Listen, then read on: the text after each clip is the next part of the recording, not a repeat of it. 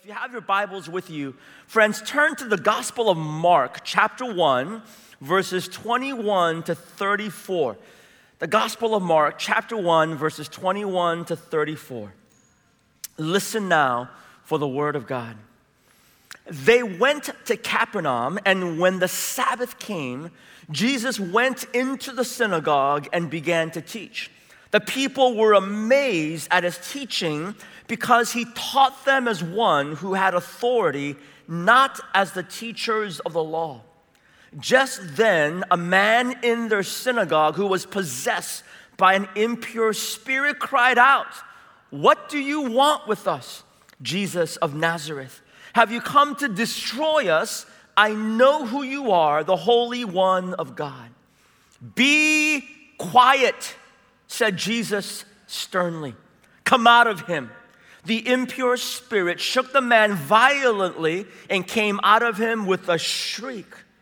The people were also amazed that they asked each other, "What is this? A new teaching and with authority. He even gives orders to impure spirits and they obey him."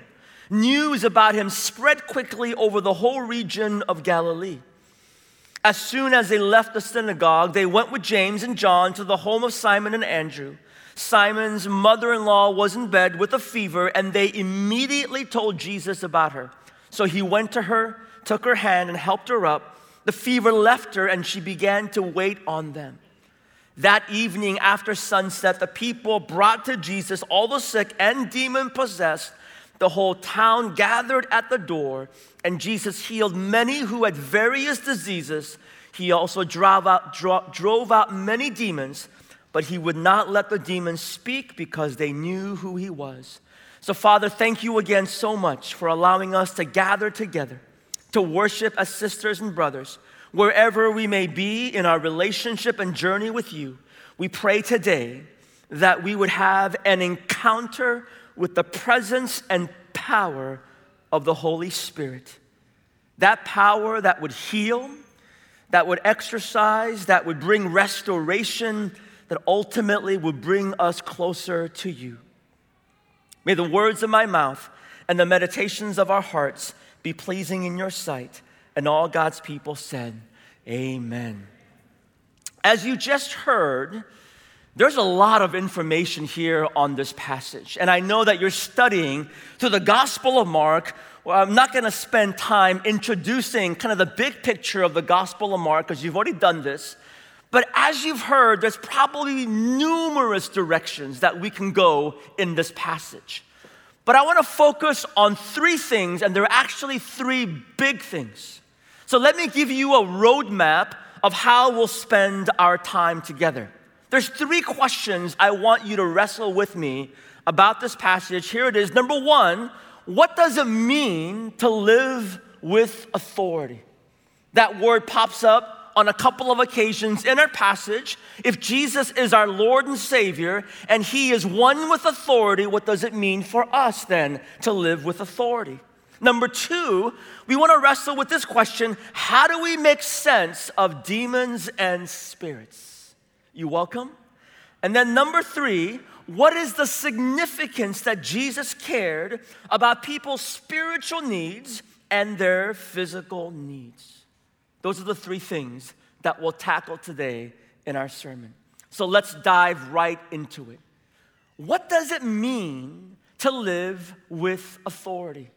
Now, it's important for us to frame this question in the right context. It's probably very, very dangerous if this is the first and the only question that you're asking in regards to authority. Because for us, as followers of Jesus, our authority doesn't come on our own merit. It comes because we follow Jesus, who is Lord and Savior.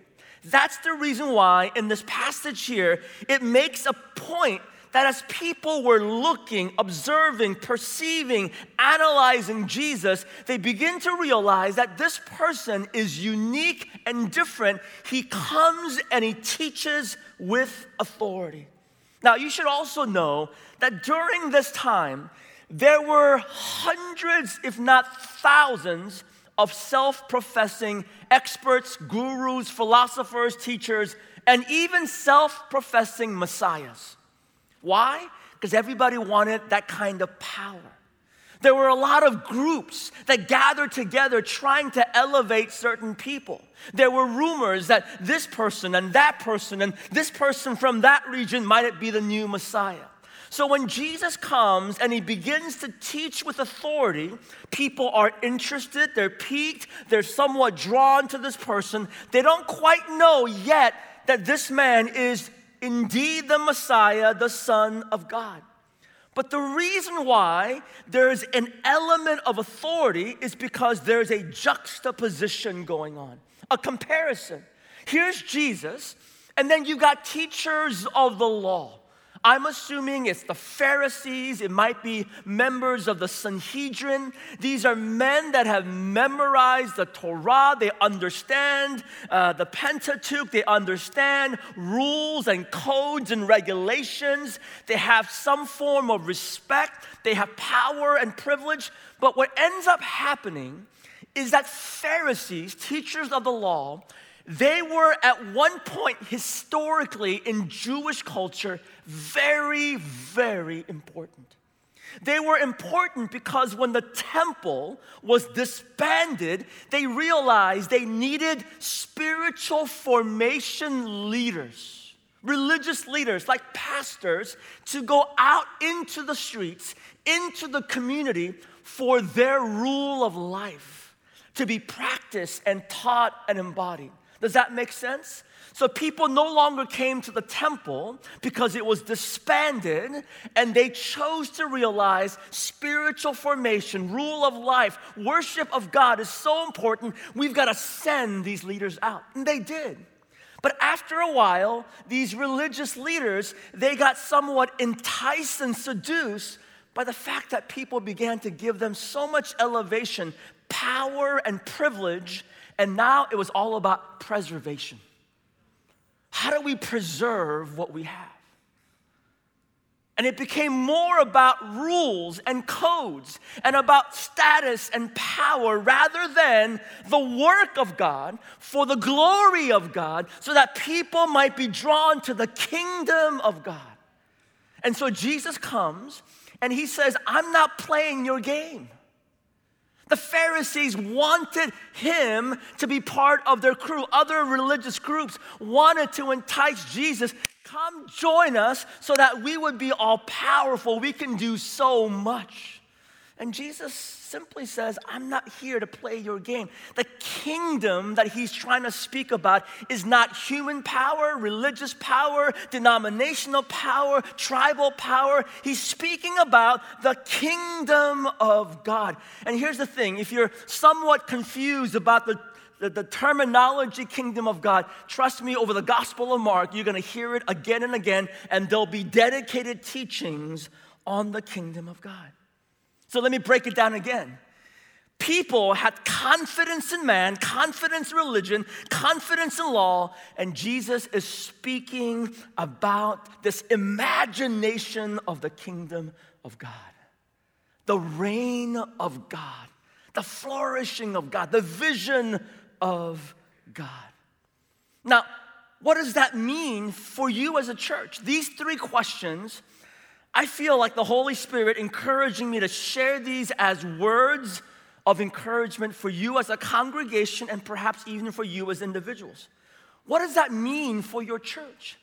It means that we need to remind ourselves as a body of believers that our church is never rooted or founded on flash, on talent, on charisma, or any human process.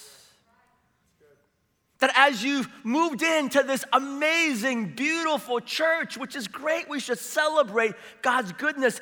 But as someone who pastored in Seattle, the largest Protestant building in Seattle, large congregation, large budget, all of these things, it's amazing how in very small and subtle ways, our confidence becomes our version of horses and chariots. Our confidence becomes more about our might or by our power. And I'm convinced That in the church today, we need less spotlights and fog lights and formulas and simply more humility and dependence on the presence and power of the Holy Spirit. So one of the most profound ways that you can support and love your church is to pray for that spirit of humility for your pastors and your elders. And I'm not suggesting that they're not humble, but in small and subtle ways, it's amazing. It's like our own life. After a while, when you have a car, you have a house, you have an apartment, you have a nice leather couch, you've got a mortgage, you've got these things. After a while, we begin to be more obsessed by the gifts rather than the giver of gifts. Oh, it happens. In a capitalistic society, we can be so enamored by gifts that we forget the giver.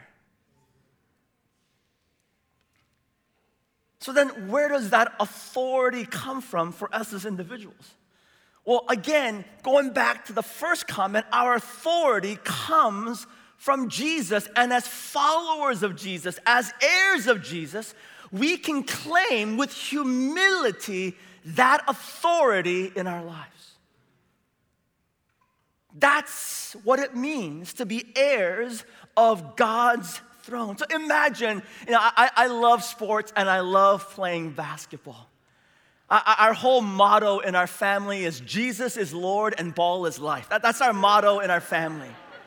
All right, and so I grew up in San Francisco, so I remember the days of Hardaway and Mitch Richmond and Chris Mullin. I remember those days. But just imagine if you were playing 3-on-3 basketball, right? And I love my double crossover move, the Hezzies. But imagine if we're playing 3-on-3, and on my team, I'm playing with Steph Curry and Klay Thompson, right? Now, in Seattle, they call me Asian Clay, just FYI. They call me Asian Clay.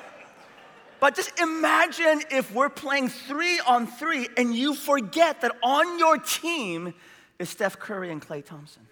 So we're operating, for many of us, using the authority of earthly realm. Just my degree.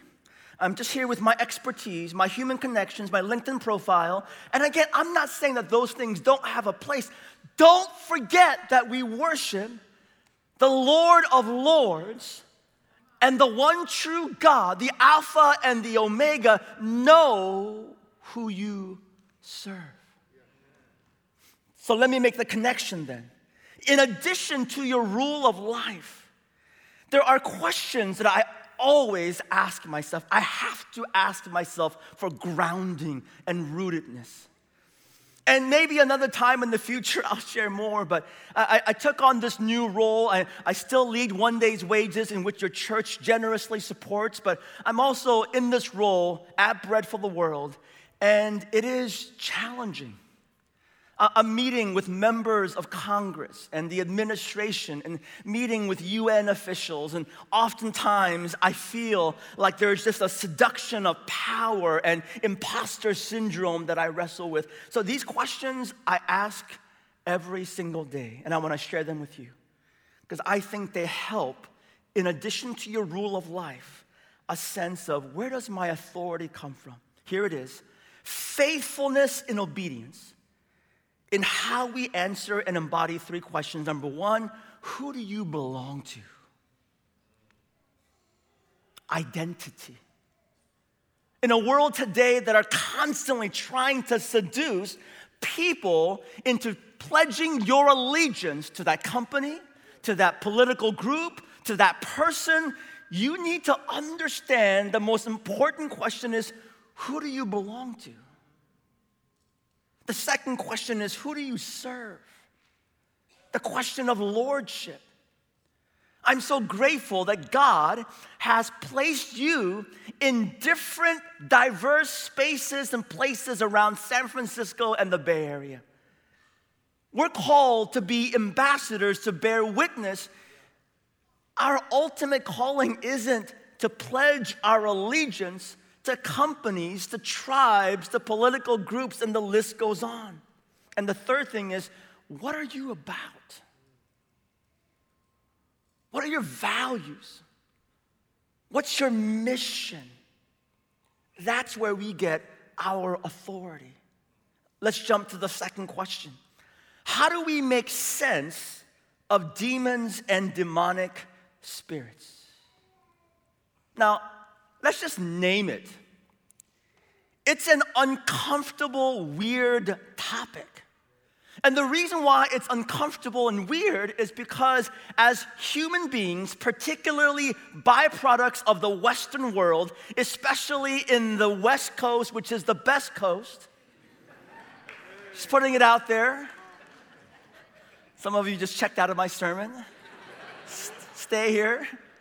But especially in the West, there is an affinity.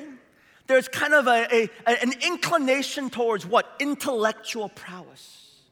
So in Seattle, we're always telling ourselves we're the smartest city in America. By data and science, Seattle has the most number of people with like college and advanced degrees as well. Now, there's good things, but there's also challenging things.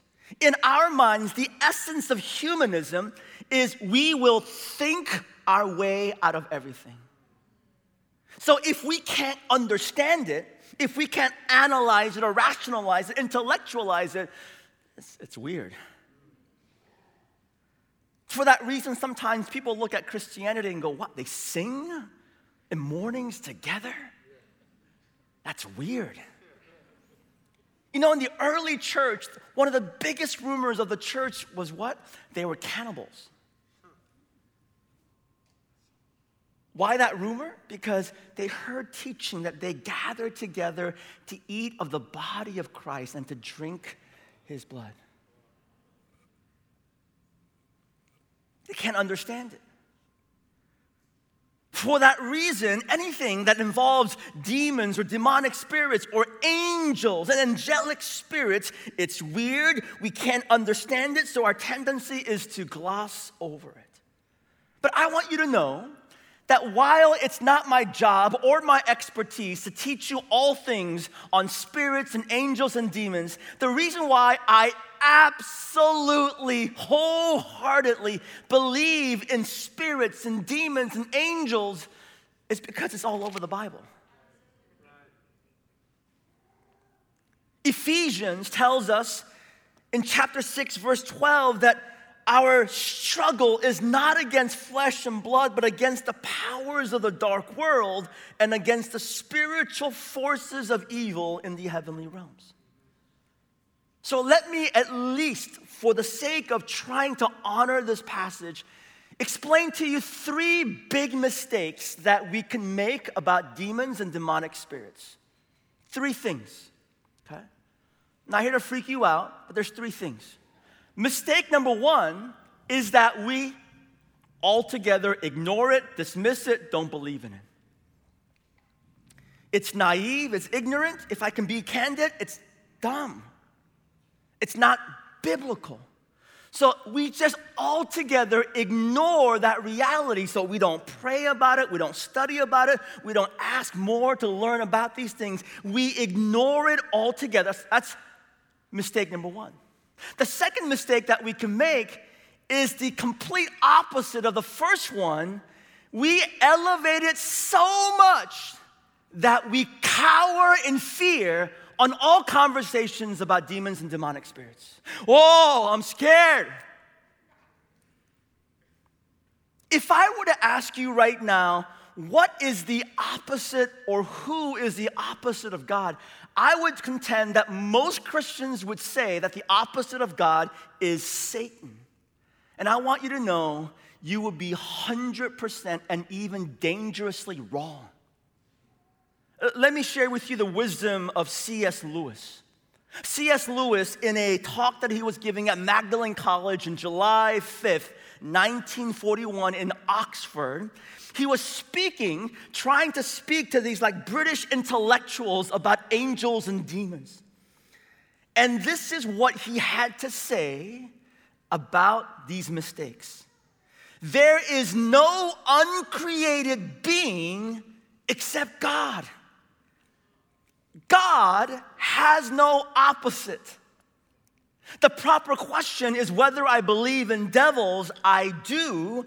That is to say, I believe in angels, and I believe that some of these, by the abuse of their free will, have become enemies to God. Satan, the leader or dictator of devils, is the opposite, not of God, but of Michael. So in other words, you gotta get this. There is only one God. There is no opposite. Therefore, do not treat demonic spirits as opposites of God, where we cower in fear. So when we speak about authority, I am suggesting to you, based upon Scripture, that as Christians, yes, imperfect and fallen, but by the grace of Jesus, it would not be nonsensical to come and speak with authority even to demonic spirits. This is really important. Now, this is a crazy word of encouragement. I'm just going to say it. Why? Because it's the second service. And you can just say it. One of my prayers for your church is that you would see a manifestation of demonic spirits within your church. Why? Here's why. Because when God and the gospel and the holiness of God begins to manifest itself in a church, in a person, in a family, you know what happens? What we just read. Impure spirits begin to wrestle in that space. I used to freak out. Why? Because I'm an intellectual Western Christian. I used to freak out the first few times these things happened in church. Like, what's going on? Little did I know they were reasons to rejoice.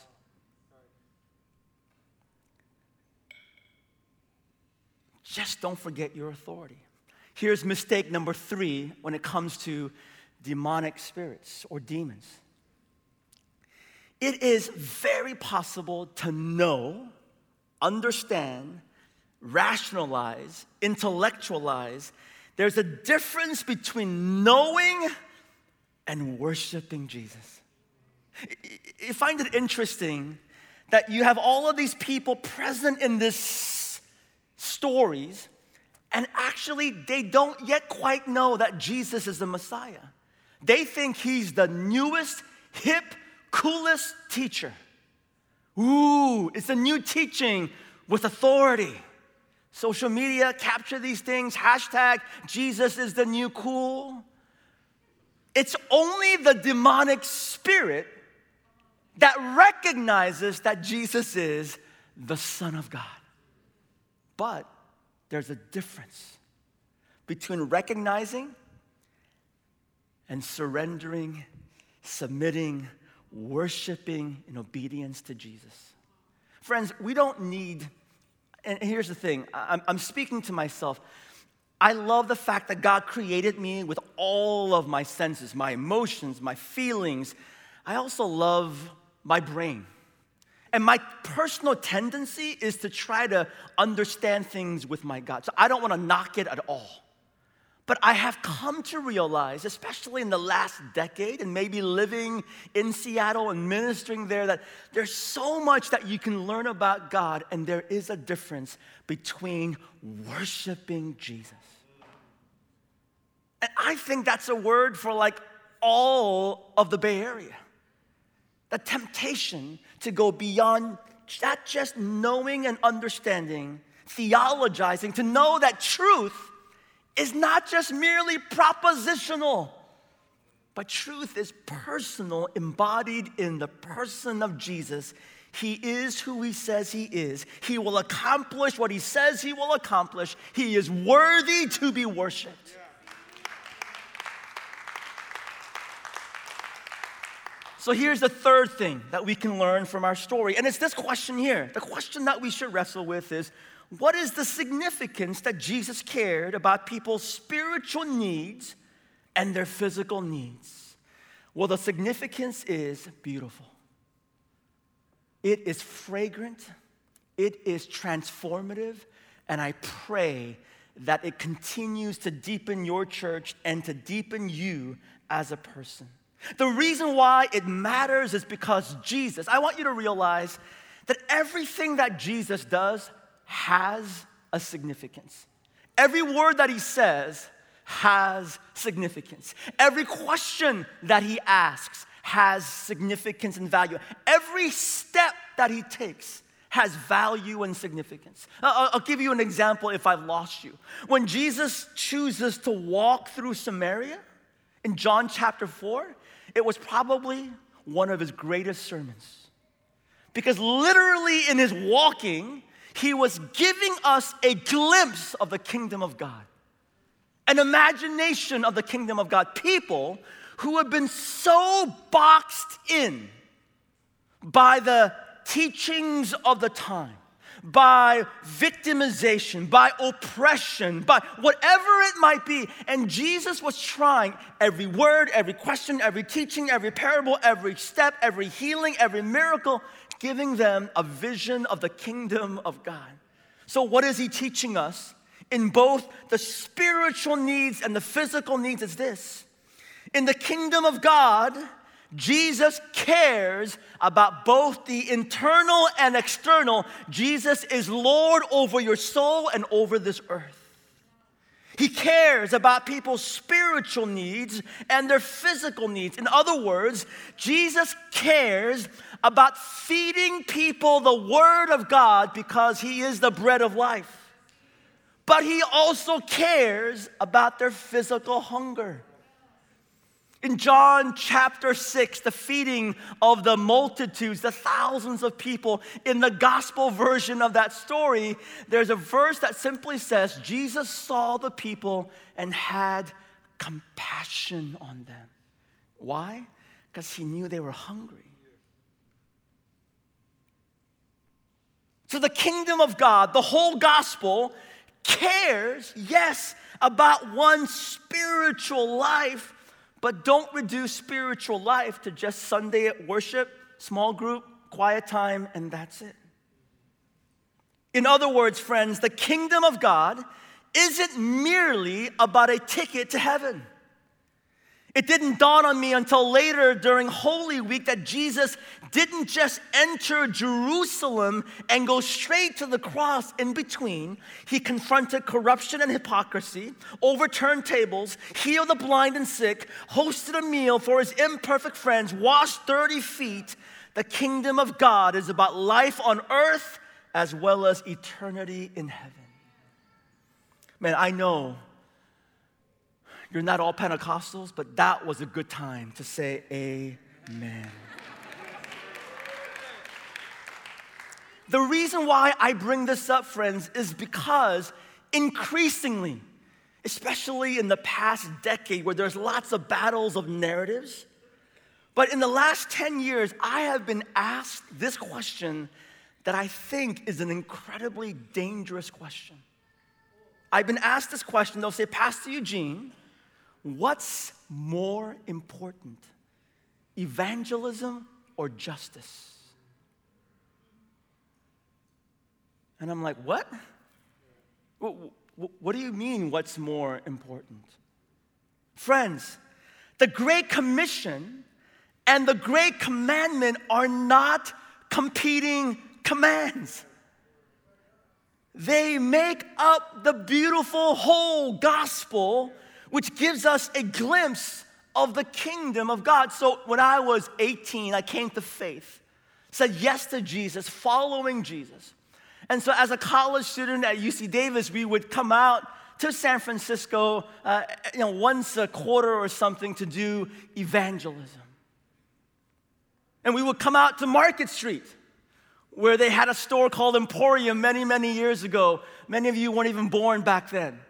And so we would do this evangelism, and I look back and I think about the danger of going to someone and saying, looking at their eyes, this person who is struggling on the streets, and I know that homelessness is incredibly complex, so I'm not trying to oversimplify it, but I would look at this homeless person and ask, excuse me, sir, would you like to accept Jesus Christ as your Lord and Savior? Smile, And if they said no, I moved on. The reason why I cite that as dangerous is because never, not even once in my imagination did I consider or think about the possibility, I wonder if he or she is hungry.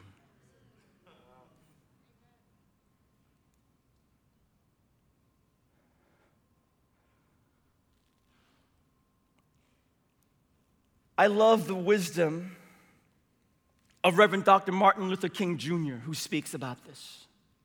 Reverend Dr. Martin Luther King Jr. says, quote, "A religion true to its nature must also be concerned about man's social condition. Any religion that professes to be concerned with the souls of men and is not concerned with the slums that damn them, the economic conditions that strangle them, and the social conditions that cripple them is a dry as dust religion." That's his poetic way of what James teaches us. Faith without works is dead. Evangelism, justice. I pray that as a church in a city like San Francisco, in a marketplace of ideas, that we would never grow timid in sharing the good news that we believe Jesus Christ is the way, the truth, and the life. Now, is it hard? Of course it's hard. Is it challenging? Of course it's challenging. But may we never grow weary or timid or live in a spirit of fear in sharing this good news that Jesus is Lord and Savior. But friends, if you believe that in itself is the whole gospel, you're missing out on another portion here where Jesus cares about our souls. He cares that we come to know him. But Jesus also cares about collective human flourishing. I believe he cares about those who are ill and sick. I believe that Jesus cares about justice and reconciliation. I believe that he cares about black and brown and indigenous bodies. I believe he cares about migrants and immigrants. I believe that Jesus cares about those who experience hunger and poverty. I believe that even in a society that does not quite know how to speak about this, God cares about the unborn. I know some of you are just checking out. Just stay with me. We've been so conditioned to think along political lines. And this whole sermon is really about a new imagination of the kingdom of God.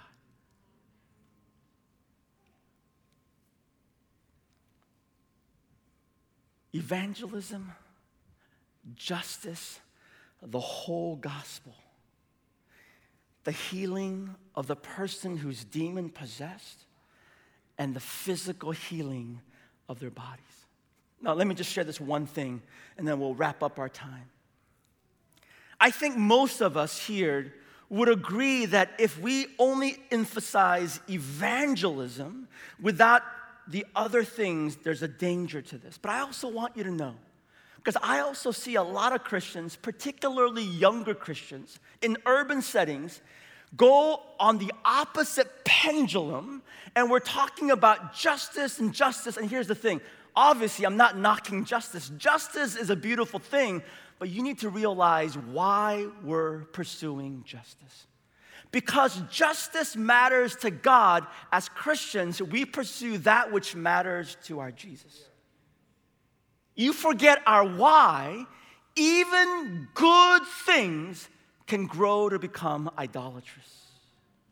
So yes, even justice can grow to become idolatrous.